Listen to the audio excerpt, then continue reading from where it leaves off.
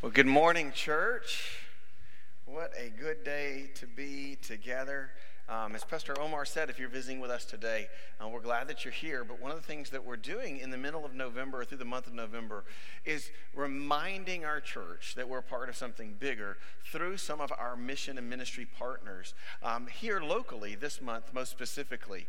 And as we get to do this, you'll actually, if you're here every week, you really will begin to see the heartbeat of our church family and just the ways that we believe the Lord has called us to follow Him. I was reading about some of the churches in England when the church was catching on fire, and the group of churches, church members, they intentionally moved to the dark place of town, to the dark side of town, because that was where the light would shine most obvious and evident, and revival broke out because they chose to go and let Jesus Christ brighten places where no person, no man could do on his own, no woman on her own. And so a few years ago, as we were just talking about the passions of our hearts, one of the things that Houston is known for, I was on the north side of town for about 9 years. And from where I lived was a strip on 1960 that was one of the busiest sex trafficking places in all of the state in Houston. And that was years ago. And since then, time has changed. And we just said, Lord, how do we get into those dark places? And so our missions team got together, and they found an incredible partner who we've now been partnering with for a while called Unbound. And I want you to hear a little bit about that ministry and what God is doing through one of our friends from Unbound, Amanda Bates. Amanda, would you come and join me this morning, church? Would you welcome her with me? Good morning again. Good morning. Thank you for having me. Absolutely. First of all, Unbound, you guys are not, your office is not far from here, correct? It's just right down the road. That's right. We're just right down the road on Pearland. It's Dixie Farm and 518. Yes, yeah, that's go. it. No. I live up in Houston, so I forget, but it's right down the street from here. That's awesome. Well, how did you get, because I know that human trafficking is not, it's out there and in everyone's face. I know that it's there, and I know it's a place that the church is making and can make incredible inroads for the gospel, both spiritually, but also in rescuing people. And so how did you get connected with this ministry? Yeah, so my story is a story of addiction. I lived a life of addiction for many years, and in that life I came across many victims, women and girls that were being trafficked. And while I was never trafficked, even back then when I was in addiction, it affected me deeply.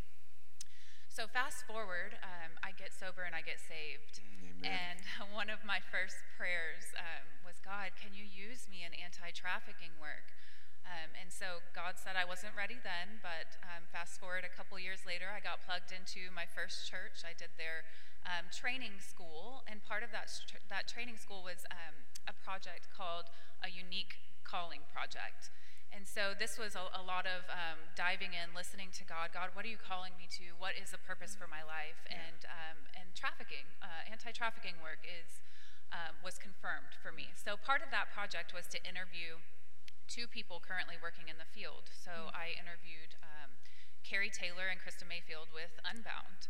And a year later, Carrie offered me a job. And so here I am 18 months after that, sitting in front of you. Praise God. That's it. Can you encourage? That's pretty amazing how God wraps our story together. You know, it's a funny thing because I think sometimes, Amanda, we tend to think, God, you've given me a story, but you can't use that. You have to use something. You have to bring something new into the picture. But the Lord redeems all of our stories in that, and so He gives us our strength then to make a difference. Someone literally texted me that yesterday, that very thing. And so in that line, in that way, then, I mean, you've probably seen a ton of God moments.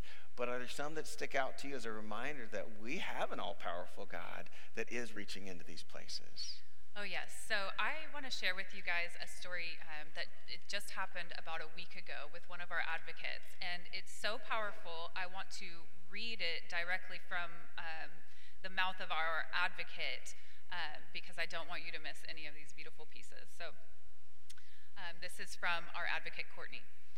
I have been walking with this client for 2 years, and she's always mentioned her family being into some sort of dark spirituality. While we were having our meeting last week, she asked if I believe in things that are dark. She said her family will do things, and it causes things to happen, and it freaks her out. She doesn't like this dark spirituality that her family engages in. We were at Cece's Pizza, and she asked me, "Do you believe in speeches from God?" And I was like, "Well, tell me about speeches from God. What does that mean?" She said, "Well, like when God tells somebody to tell you something." And I said, "Oh, some people like to call it a prophetic word or a word from God. Is that what you mean?"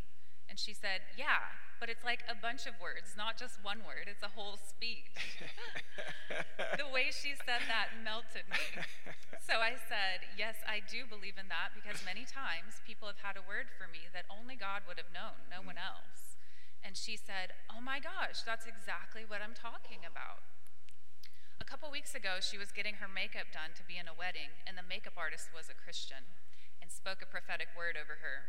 The client knew it was direct from God because no one else would have known. We started talking about the Bible, and she's like, "Wait, this stuff's in the Bible? It actually talks about it in there?" So a conversation starting with talking about darkness turned into us talking about the Trinity of God, the power of light and the power of darkness, and how the Lord gives us free will to follow either darkness or light. So I asked her, "Do you think your family follows the darkness or the light?" She said, "Oh, definitely the darkness." So I said, "Okay, when you talk about God, do you feel like God is dark or light?" And she said, "Light." So we talked about the power of God and how, like, when you flip on a light switch, the darkness flees. She said, "The lady said that I was anointed. What does that mean?" So we started talking about that, and then it just led to a whole conversation about this is exactly what God says about who he is and what he's done for the world, and that all you have to do is confess with your mouth and believe in your heart that Jesus Christ is Lord, and you have the option to believe that he's your Lord, he's your Savior, that he's the one who died on the cross for you, and that you want him to be your Savior. And she's like, "I want that." And I was like, "Okay, let's pull up some scripture." And so we sat there together in a Cece's Pizza, and she accepted Jesus. We're working on finding her a good church to go to in her area, and she's constantly sending me sermons she's listening to on YouTube. Amen. Yeah. Amen. That's awesome. That is awesome. So there you go. So Cece's Pizza, God can work anywhere as it goes into that. Oh my goodness.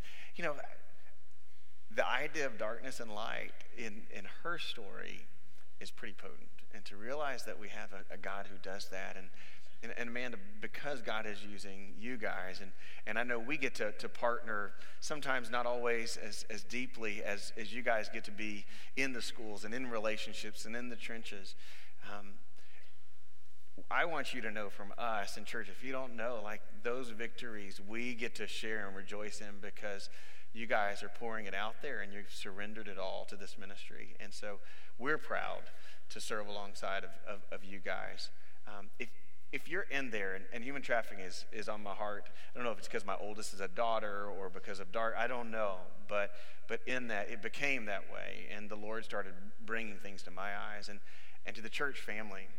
If this is a place, and ladies, I'm telling you, engaged in more, men as prayer warriors and support and encouragement. I know Amanda would love to tell you more about what God is doing through this ministry that we get to be a part of, because God's church is pretty killer. It's like he designed it or something. So Amanda, before we go, how can we be praying for you and for Unbound Ministry moving forward? Yeah, so prayer-wise, our advocates operate a 24/7 crisis hotline.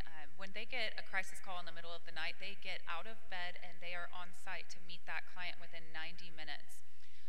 Their job can be very hard at times and very emotionally draining, and they really need prayer covering.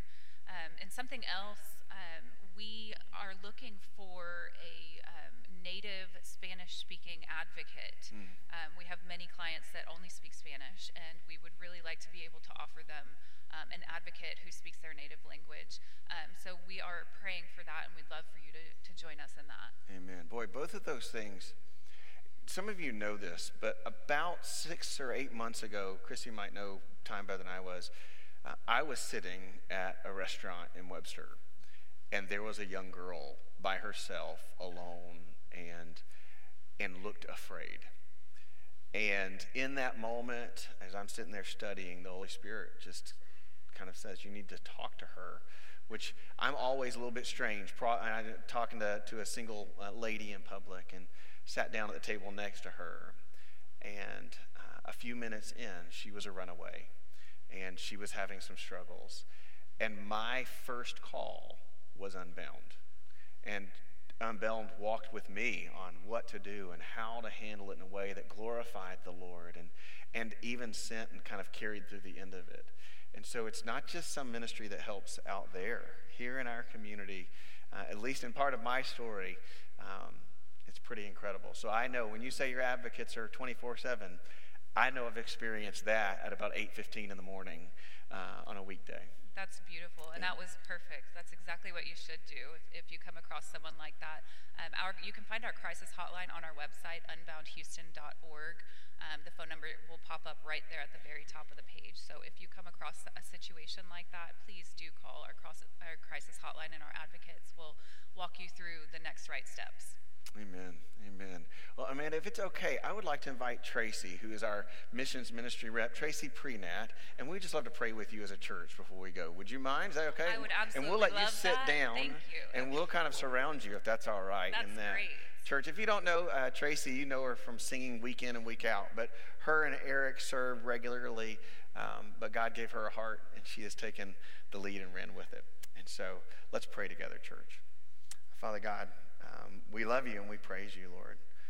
You are not a God who is afraid of dark spaces, Father God, but you are the one who invades the darkness with light. And Lord, just like this advocate got to testify to in CC's, Lord, we know that there is no darkness that you cannot overcome, but in fact, God, it cannot comprehend you. And so, Father, we just lift up Amanda. We lift up all the advocates with Unbound. Lord, knowing that they are in places and conversations where your light needs to shine brightest.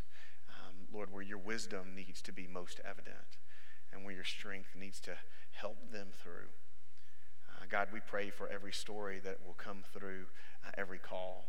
Lord, we pray for those yet to be touched by the gospel, by the rescuing hand of Jesus Christ. Father God, we pray right now for this Spanish-speaking position that needs to be filled. Lord, that you would prick the heart of a believer strong in your word. Lord, that she might come alongside of this ministry. Lord, and that you might use her to once again continue to rip lives from death and let them know a new life and a new story. Thank you for Amanda for sharing with us and being with us today. In Jesus' name, amen. Amen. Thank you. Would you mind if I share really quickly a volunteer opportunity? No, go ahead. That would be great. So January is Human Trafficking Awareness Month, and to honor that, on January 21st, which is a Saturday, we're doing an outreach called Not in My City. Okay. And so we'll be meeting here at the Pearland office, and we send out teams of 4 to canvass the city with posters to put in bathrooms of signs of trafficking and then the crisis hotline number. So the goal is to get the crisis number in front of victims of trafficking. So we would love for you to come join. You can get information about that at unboundhouston.org. Scroll all the way to the bottom and sign up for our newsletter. And I'm going to send out a newsletter in January with a sign-up link. And that's the 21st of January. What day of the week is that? Saturday. On Saturday. Yes. Absolutely. Well, I repeated that so that we'll write it down and get after it. Awesome. Thank you so much again, Amanda. Would y'all welcome her? Thank you so much.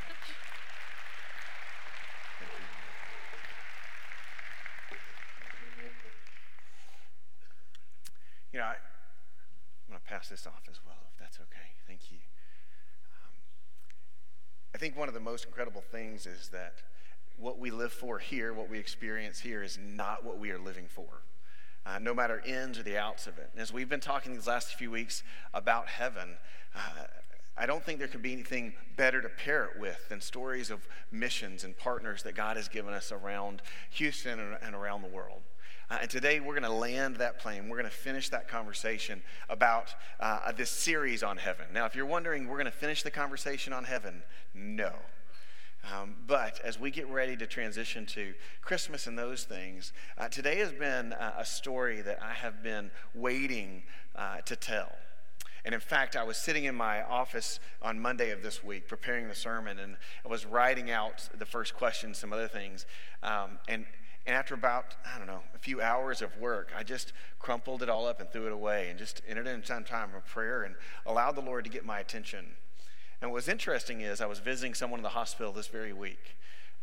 And as we were talking about what was going on, I said, you won't be at church this week. I know that, but let me talk to you about the glory and the joy of the reward that we have in heaven. You see, that a lot of times we want to ask a question. I told you every week in this series we would start with a question, and that is, what rewards will wait for me in heaven?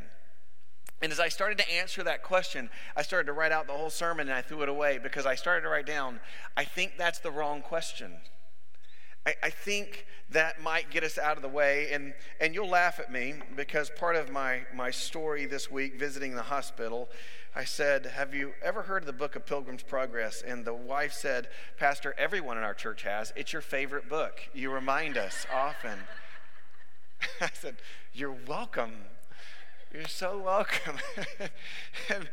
and as we started to do that, I remembered a part of the story of this allegory where Christian and Pliable, this man named Pliable, start off.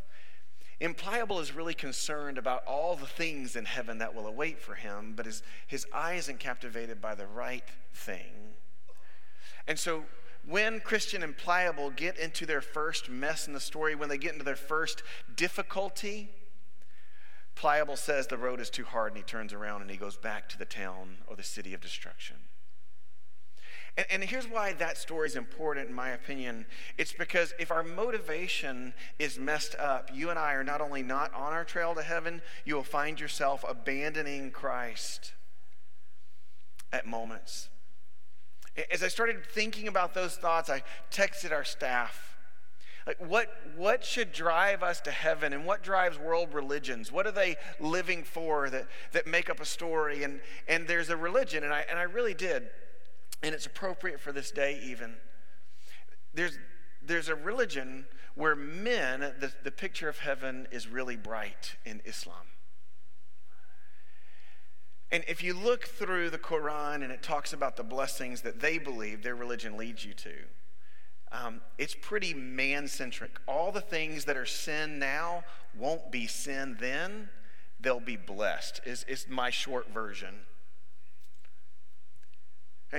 Men, you basically, if you're faithful, you get to practice polygamy with virgins and yada yada. And then I read an author and what he wrote about for women.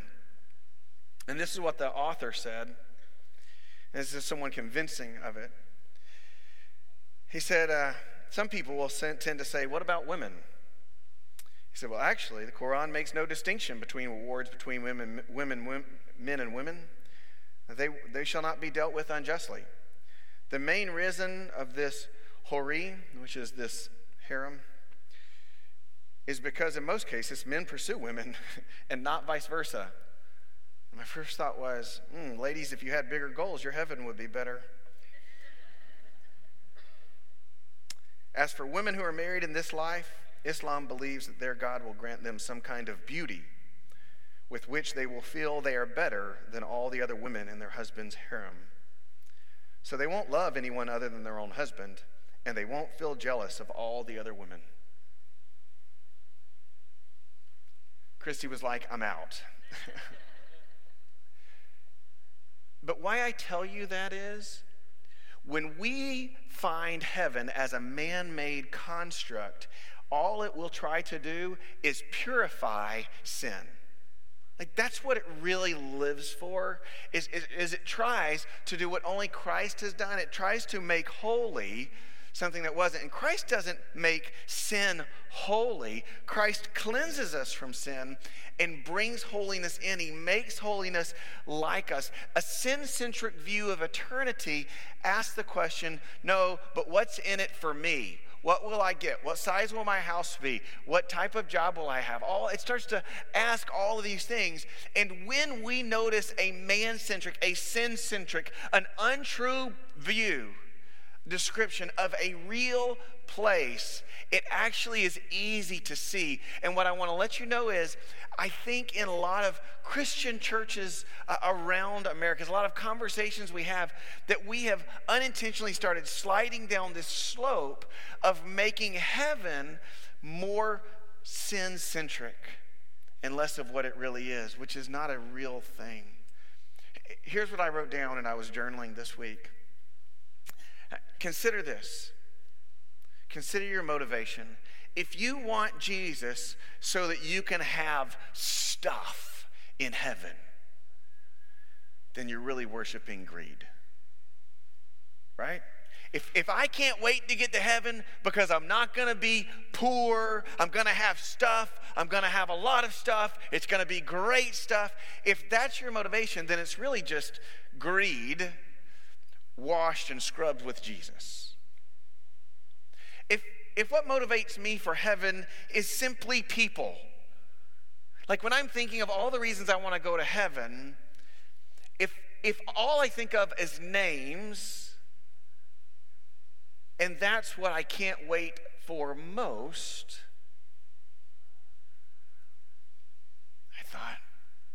I think that's idolatry.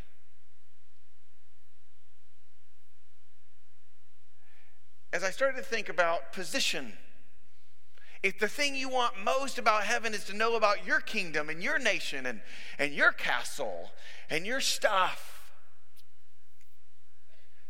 isn't that really pride?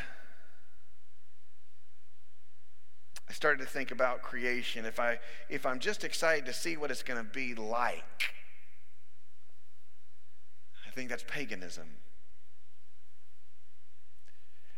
And if what I'm longing for most is self-centeredness, all the sins or stuff or harems or whatever, if it's all painted by me, well, that's hedonism.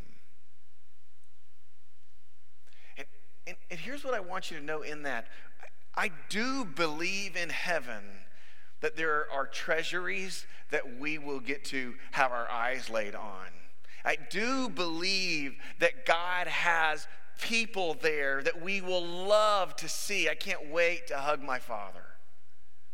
I do believe Scripture's clear that we will have responsibilities and positions in heaven. I do believe that creation is going to blow our mind made new. And I think I'm going to be fuller than I could ever dream, think, or imagine. But none of those things can be my driver. None of those things, if none of those things were what I want them to be, then what is heaven really about?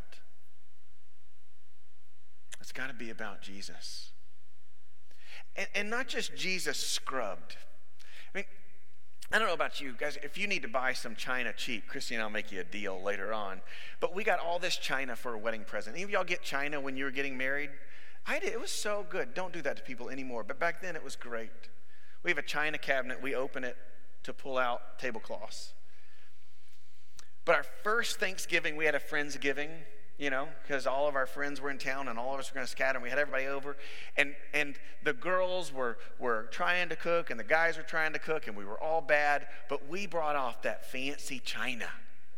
Okay, we were most excited about the people and the china, because even if the food was not good, it was really good. It's really good. At least it would look pretty. At least we could act like adults. Y'all follow me there a little bit? When you and I talk about Jesus, but our heart longs for all these other things in front of him, this is what we're doing. What we're really saying is, I can't wait to get to heaven. And I talk about all these things. Jesus, Jesus is like the china plates. He makes it all look prettier. He makes the forks and the knives, make it stand out.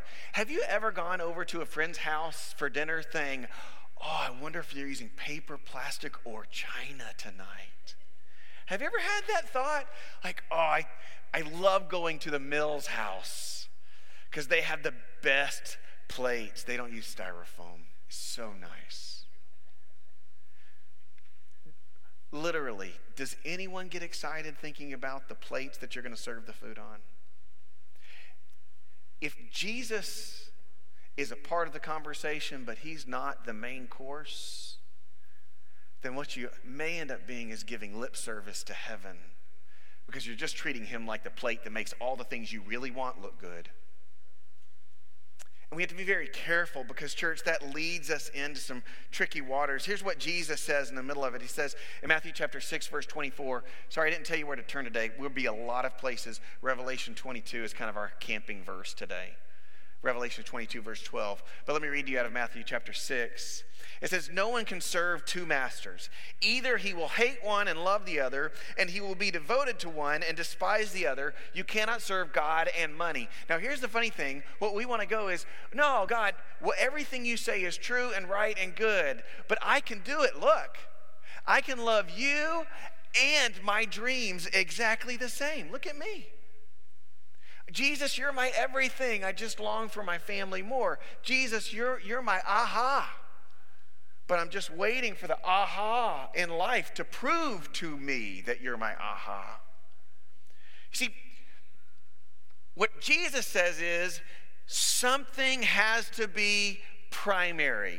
Someone has to be primary. And you either love me or you hate me. Because if I am not number one, then I am telling you, you hate me. Now I want you to chew on that for just a second. This is the words of Christ, not the words of me. You're saying, if I am not first, if you are not serving me, if you think you're serving me and anything else, I am telling you, you hate me. And when you put me as primary over all the rest, what you're saying is, in comparison to you, Jesus, I hate this stuff. You're my everything. You're my all in all. When it comes to heaven, Jesus is our full reward.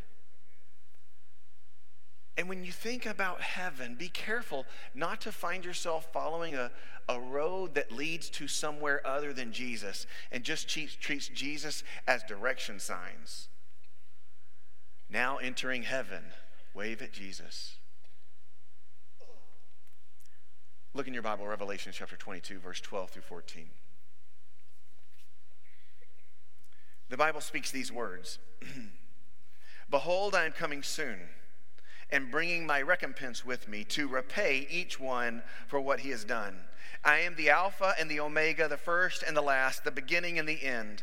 Blessed are those who wash their robes, so that they may have right to the tree of life, and that they may enter the city by its gates. I started to think about that as I looked up the word reward this week. Repay is really a great word for it. And the word repay, shown in Scripture over, most often is talked about as fruit, the produce of their fruit. A vine attached to the Lord will produce much fruit. The seed scattered produced a great harvest. This idea of fruit produced out of life. Now this is tricky because what we want to do is we want to let the wrong idea of rewards shape us.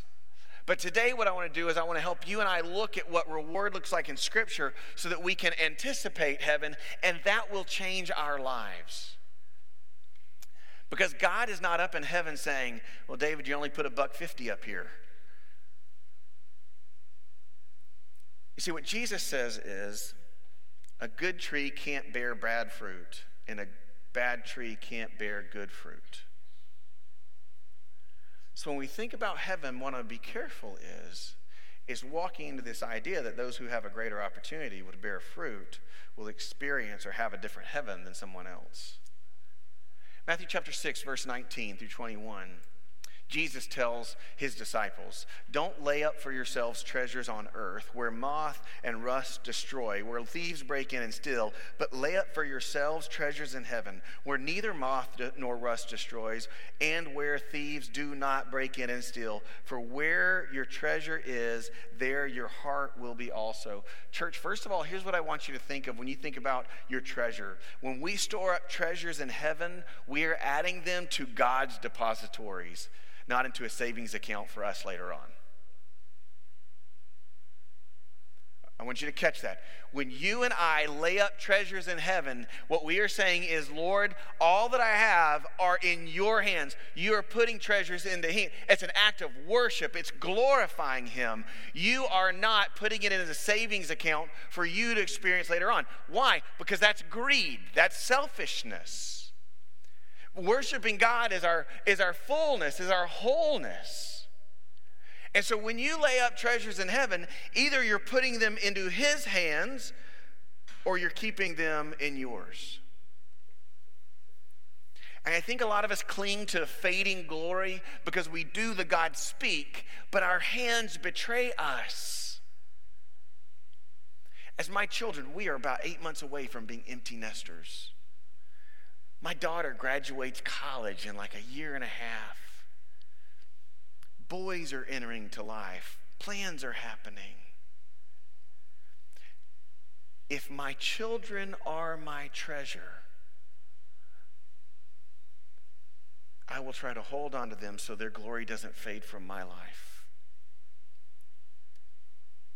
But if my children are God's treasures, then the Lord will make fruitful today that will never stop blooming tomorrow. You see, when we talk about giving, we often talk about finances, which we should. It's often a reflection of where our heart is. But if you start looking at my life, and I look at what I'm doing with what I have, people, finances, position, what do they reflect? Do they reflect that I belong to the King of Kings? Or do I just speak that with my mouth? Here's where I think Scripture leads to. Either we are his or we are not. Either we bear fruit or we do not. Either we are laying up our treasures in heaven or we are not. And it's not to put a savings plan away. I have a great friend of mine who no longer says it, but early on in his faith just said, I just want to get in even if I smell a little bit like smoke. I just want to make it in. Church, listen to me. If God is not the God, if your treasures of people aren't submitted to him before you touch them, if the treasures of your finances aren't submitted to him before you touch them, if the treasures of your submissions aren't submitted to him before you touch them, then they are your treasures that you're just asking God to bless for his glory as he meets your needs and demands. And you wonder why the fruit of your life tastes bitter and worn out and weary. I mean, in heaven, everything we put into him, everything we do, it will bring him the greatest glory. And so he says, start now. But God, I'm afraid. I'm afraid of what would happen if I put my children in your hand completely and abandon some of my thoughts and wills. I'm afraid if I put my finances into your treasuries and of what might happen because I've had a hard time. I'm afraid of what would happen if I put this job or this decision in your life. And God says, no, I totally get it. You aren't worshiping me.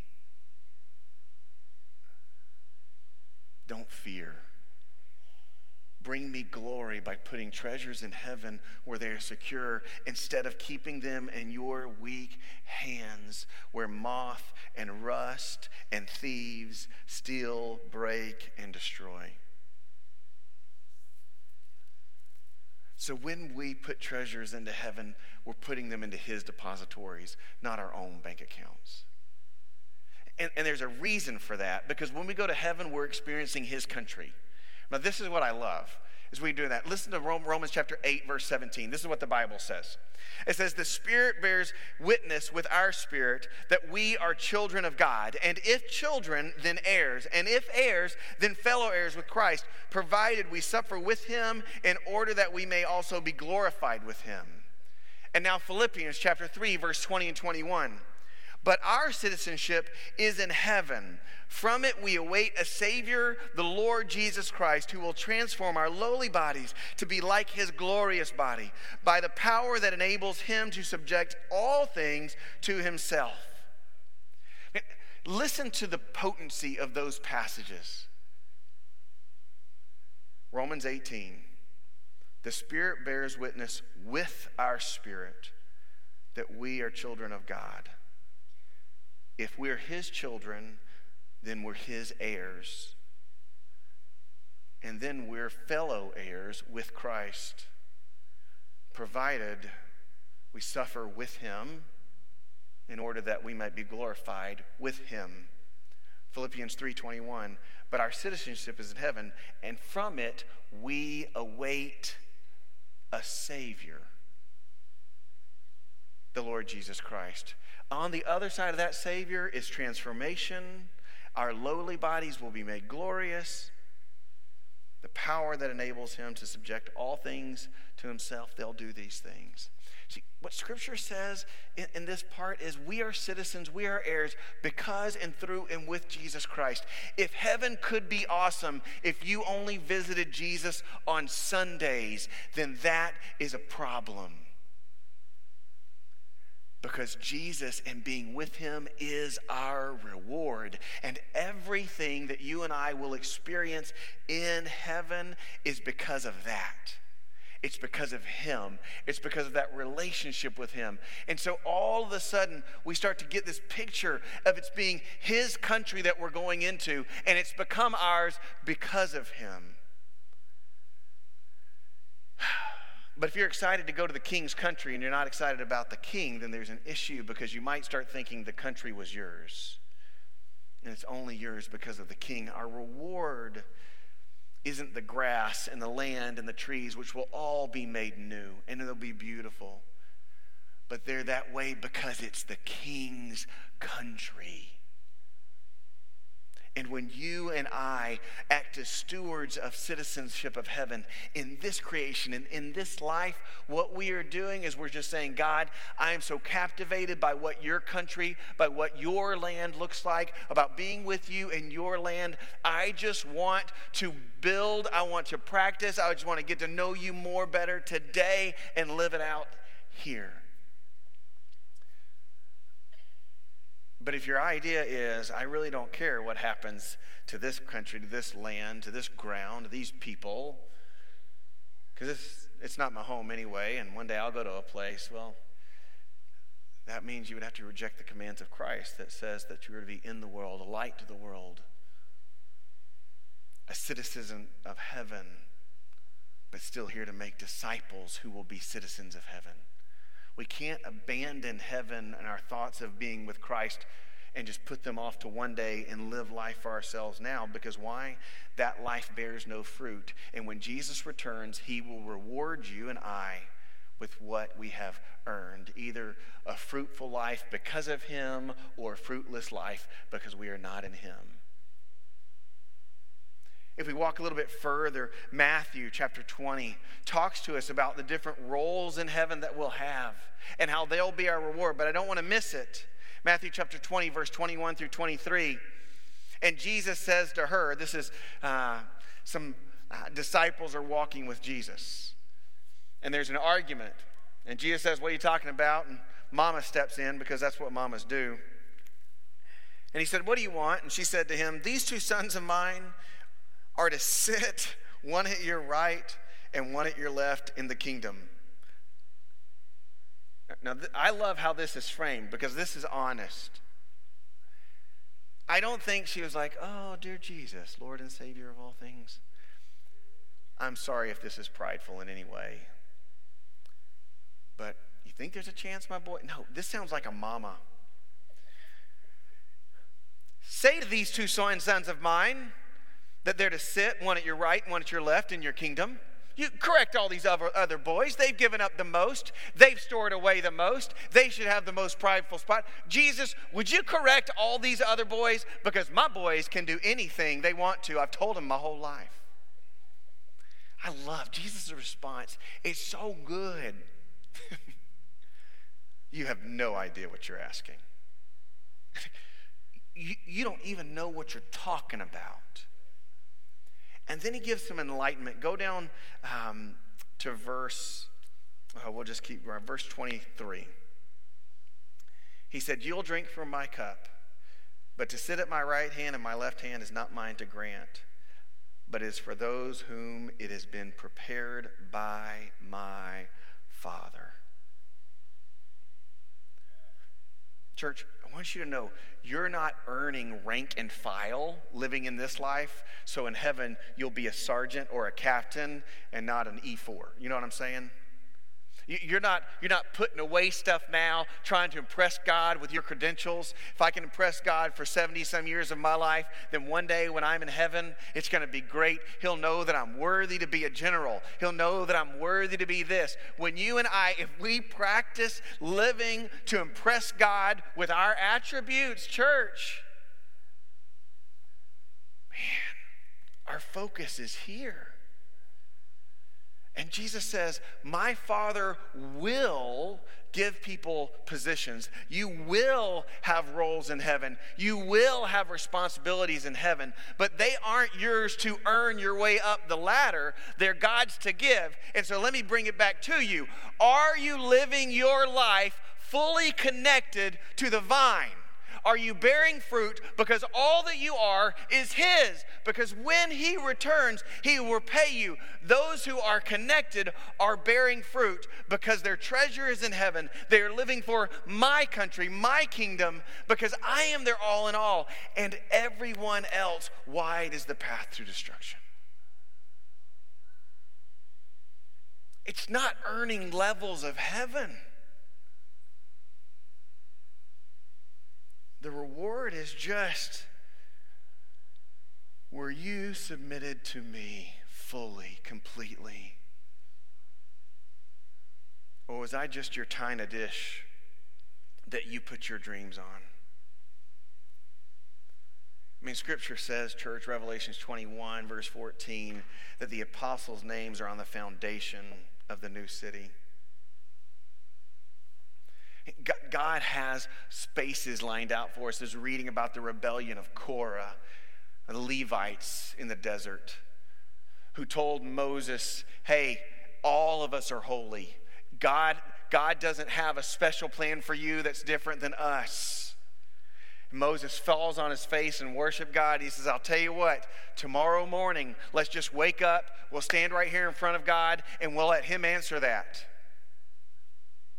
Moses doesn't try to defend himself. He doesn't try to act that way. He just says, it's God's decision. I don't determine who's who or what's what. In fact, many times I want to leave your sorry self somewhere else. So let's just go back to it. If we're all holy, that's up to God. And then that next morning, they get up, they have their torches burning, and they just wait on God. And you know what happens? These 250 sons of Korah, who were Levites, who wanted to earn a place before God and make all even, the ground opened up, swallowed them in, and closed back up above them. And then the people got mad because Moses killed all the sons of Korah. Church, when you and I get to heaven, we serve the King of Kings and the Lord of Lords. And so whatever position He doles out will be fully incredible for us.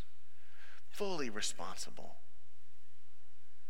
I mean, if I have a child that's in ministry in a church and a child that is in ministry as a school teacher, if I have a child who's a lawyer and in ministry, if I have a child one day who's an astronaut and in ministry, I am not impressed by what they do. I am overwhelmed that God is letting them do ministry in unique ways. And so I don't want them to spend their life, waste their life chasing a dream that seems like it's trying to earn something that only God will give out. And the joy that we experience as our reward, that's the fruit of belonging to Christ. the goodies that we eat, the games that we'll play, the fellowships that we'll have, the joys, the roles. I mean, all of those things that will come together, that's the fruit. That's just a benefit of being with Jesus for all eternity. We'll know them perfect and unstained. And we're going in about a week on our family Christmas Thanksgiving trip with Christy's part of the family. It's just outside of Branson, and my kids call it their happy place. So every other year we go with Christy's family for our Thanksgiving Christmas to this place. And in this place, we are going to eat. We're going to do scavenger hunts. We're going to play shuffleboard. Bingo? Yes, please. Some of you are like, this is a Baptist church? You sure right it is. Bingo's awesome. Right? And we're going to go on scavenger hunts. We're going to play minute, win it, get. We'll just do all these. I can't wait. But those things aren't what I'm most excited about. It's this reunion. Because I can do all of those things every day in Pearland and I don't do them. But it's the company. In heaven, the joy that you will experience is because of the company that you keep. And the company that you will keep is Jesus. Matthew chapter 25, verse 23. Is in the middle of the parable of the talents where a master says, I'm going away, and he gives 3 guys different amounts of talents to do and use for his benefit. When he comes back, he finds the first 2 had done so. And this is what he says to them. He says, Master said to them, well done, good and faithful servant. You have been faithful over little, I will set you over much. Now check the last line. This is the part we just skim by. We love the faithful with little, faithful much. But look at the last line. Enter the joy of who? Your master. Do you know that all the joys that you will experience in heaven are tied to him? It's not, oh, Jesus is tied to them.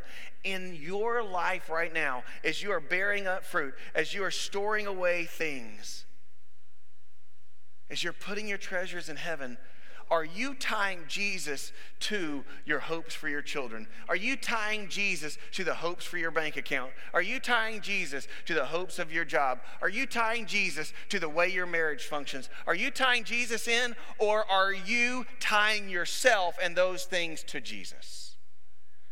Because there's a pretty strong difference. When we look at the ins and outs of Scripture, what we know is it's the joy of our master that will captivate us and that will be our reward in heaven. It will not be my joy that the master just made awesome. And so I can't wait to see what my eye can't see, what my ear can't hear, and what my mind can't conceive of that God has prepared for me. Church, I know it's going to be incredible.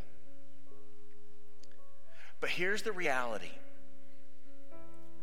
If the rewards of heaven are motivating you and they are anything other than Jesus, when you and I come against difficulty in this life, you will quit. You will fall away, and you will walk away. But if the joy of heaven, if your reward of heaven is Jesus, then when difficulty comes, it will be his strength carrying you. It will be his Spirit leading you and guiding you. So what's the motivations? Romans chapter 12, verse 1. For living your life as a holy sacrifice, pleasing to God.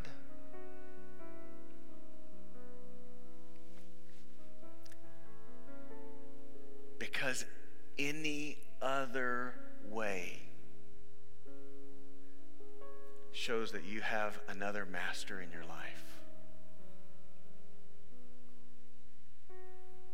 And in Revelations 22, the Alpha and the Omega, the beginning and the end, says, I'll come again, and recompense will come with me, and repayment will happen to every single person. In church, we have fallen over the beauty of heaven for the past 4.5 weeks. But today I want to let you know all of that is the overflow of him. And he is our longing. It doesn't erase the joys that wait for you. It makes them sweeter. But I do believe when Scripture says that narrow is the path that leads to light and wide the road to destruction, I think it's a moment where we need a heart check and say, Jesus, when I look at my children, I'm asking you to do something to them for me. And God, I need to tie them to you because I don't want to be idol worshiping, because I don't want to bear that fruit. I don't want that reward. My finances, my job, my thoughts. Would you anchor me to you? Would you wrap me up? Because I want to enter the joy of my master. And I want the fullness of the rewards that you have planned for me, regardless of what they are. I don't have a list because all I want is you. And whatever you want for me, I'm all in. Because the joy of my master is what I am living for. And that same joy was set before Jesus Christ. And he endured the cross because of the joy of his Father. Would you pray with me? Lord Jesus, we love you. Lord, today as we come to you, Lord, the reality is I am excited about being with you. Like John, I could say, come, Lord Jesus, come. I can't wait for that moment. But Lord, I realize that until that time comes, Lord, that I want all of my treasures to be stored in heaven, because there's not a splitting up of the eggs in this basket. I want you as my reward. And then anything that you would have for me, I want that because it's what you want and not anything else. But Lord God, I know that our culture makes us live storing up and thinking the deposits are ours and the bank account is mine. But my storing up is an act of worship. And when I get to heaven, Lord, I believe wholeheartedly that the glory of those overwhelming moments, those deposits, Lord, I believe that that joy will be full. But you are my experience. So, Lord, today, if there's a man or woman, boy or girl in this room who has confessed that they love you, but their lordship, Lord, they have not put you first. And they are not putting you first.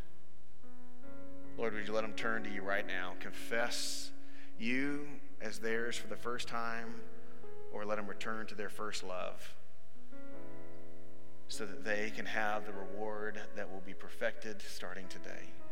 Jesus Christ, in his name, amen. Would you stand?